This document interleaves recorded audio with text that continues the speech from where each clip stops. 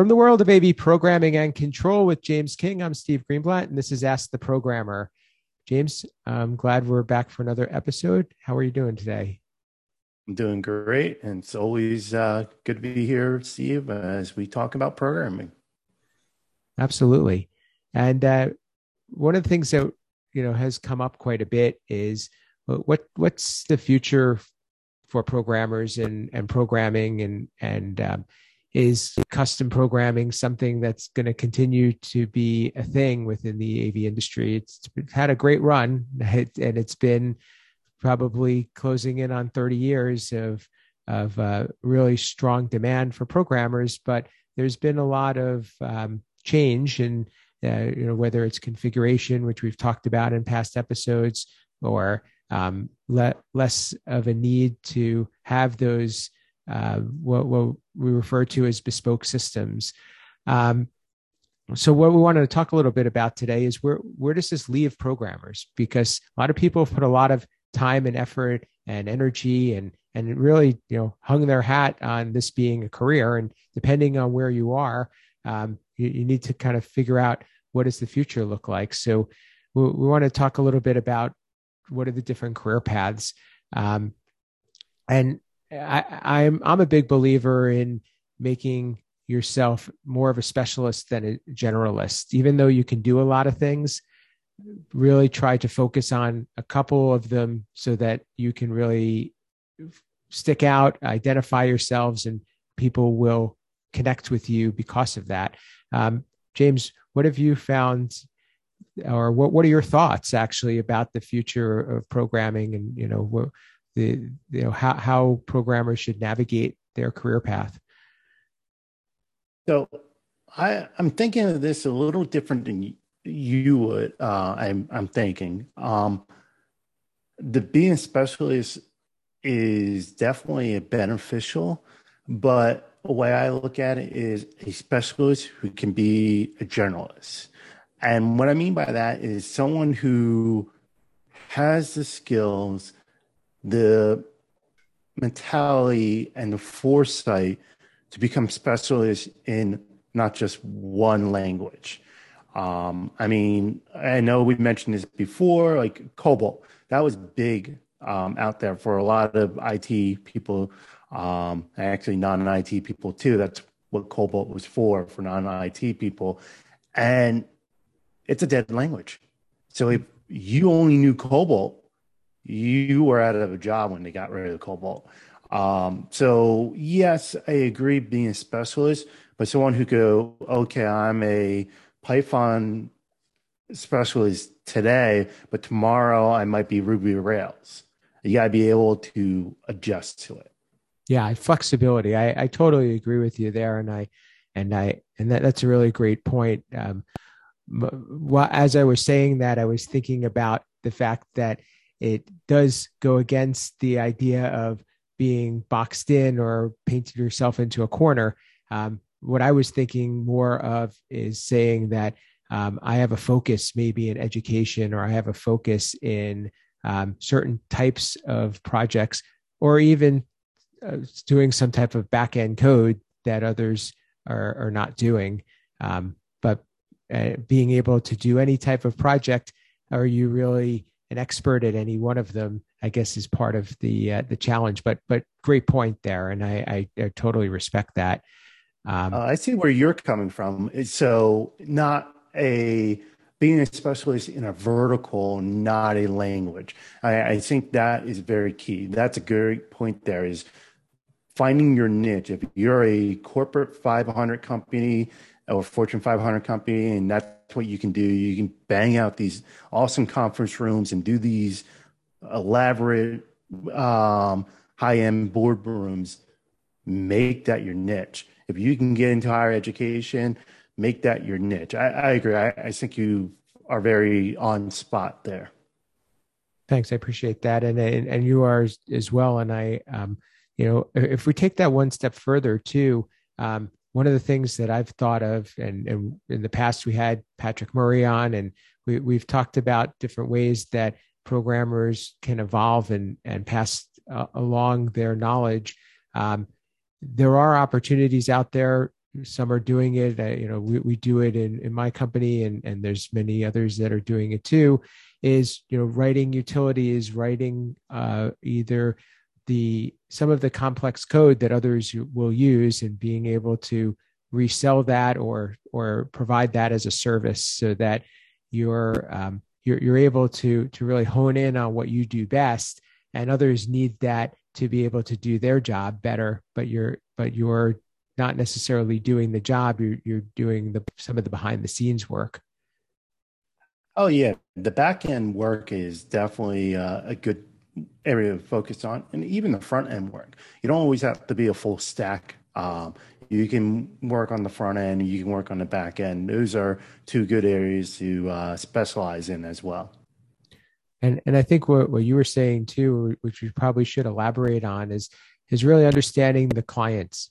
Being able to feel like you're connecting with them, and you say this all the time, which I really value. It's one of my takeaways from this is your job is to serve the students, and they're your client, and you need to make sure that their needs come first, and it's not about AV or cool programming. It's about the education that people are paying for, and these systems that we do serve that.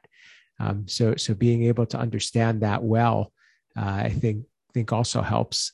You do that through arming the educators with the tools that they need, but it's really being able to say I have an expertise in understanding this area. Oh yeah, I mean, as I just recently with this new job, I had a lot of meetings with stakeholders, and my whole pitch to them and is they shouldn't have to think about the technology. It should just come in and they should just work for them. The front end, the heavy lifting is done by my team to make sure that everything is in place, that when they come into user rooms, it just works. And that's how I've always approached things. Yes, we run into issues. We know that with technology, but that's what I aim for. It's like, you shoot for the moons. If you don't make it, you're so on the stars. Absolutely. So I I, think you bring I up a good point about is there an opportunity for programmers to be looking at the more of a consultant's role, being specifying, defining what needs to happen, because that is a lot of the challenge. So then they could be handing it off to others who are writing the code and doing the implementation. I think you have a good point there. There is a good chance for that, not only of hanging it off over to somebody, but also making sure that the end user, as you mentioned earlier about how I focus on the students, making sure the students' needs are being met, having that mindset where you're the voice of your end user um, could be good, because a lot of times these end users, they'll come in the meeting and be like, yeah, I don't know anything, just program it. You're the expert, just program it, make it work. I want the lights to turn on, whatever. Someone who can take what they're saying or what they actually need and actually understand what a program might be trying to throw in there, and be like, yo, you don't need to throw in the dishwasher and do the lighting controls. Um, so being that middleman, being that voice, I think would be a good field for some programmers, especially the senior leads, to get into more of a customer facing role and being able to talk to them. Yeah, because there's an advantage to having done this, and then being able to talk to a client and think through what they're asking, to know what's possible, what's not, guide them. And you can rely on your background and saying, hey, I've done this before. I may not be writing this code, but I could help to scope this out and write the blueprint for somebody else, so that you can have a successful outcome there. And as you said, being client facing could also be a big growth steps for some. Oh yeah, and like we were talking about earlier, where you get into your niche, either a corporate or higher ed or resi, whatever, and being that voice, like for example, let's take me for example and say, okay, I've done programming for higher education. I've been in higher education for over 14 years. Another university can reach out and go, hey, James, we're going to hire this company to write programming for us. Can you just kind of look over the scope? Because we don't have an in-house programmer. Now I can be that voice because I have that knowledge. And now that university didn't have to spend so much money to have an in-house programmer knowledge there. They can leverage a colleague. Yeah, it's kind of like being a client advocate. Yeah. Well, I think that's a good place for us to stop. Hopefully, our audience was able to get a couple of good tips there. But it is good for everyone to be thinking ahead and looking forward as to how they want to move their career forward. And if you have any ideas or if you have any rules or stories that you want to share of how you've evolved your career, please pass them along. We'd like to hear them and we'd like to talk about them some more. James, how can people get in touch with you and learn what you're up to? As always, search me on the internet, AV_James King on Twitter. Find me Sunday mornings in the AV and AM hashtag. Great conversations there. Writer for the Higher Ed Digital Magazine, where I write the IT and AV column, and anywhere else on the internet you can find me. Excellent. And for me, you can find me at Steve Greenblatt on social media, and Twitter and LinkedIn are probably the best bets. You can read my writing on AV Network as well as on my company blog at controlconcepts.net.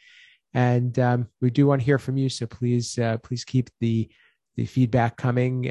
We'd love to be able to get this podcast out to more people. We know that there is an audience out there, and I'm sure that they can benefit from it. So if you be so kind, please share an episode or tell your friends and give us a rating or review. We would very much appreciate it. And with that, this has been Ask the Programmer.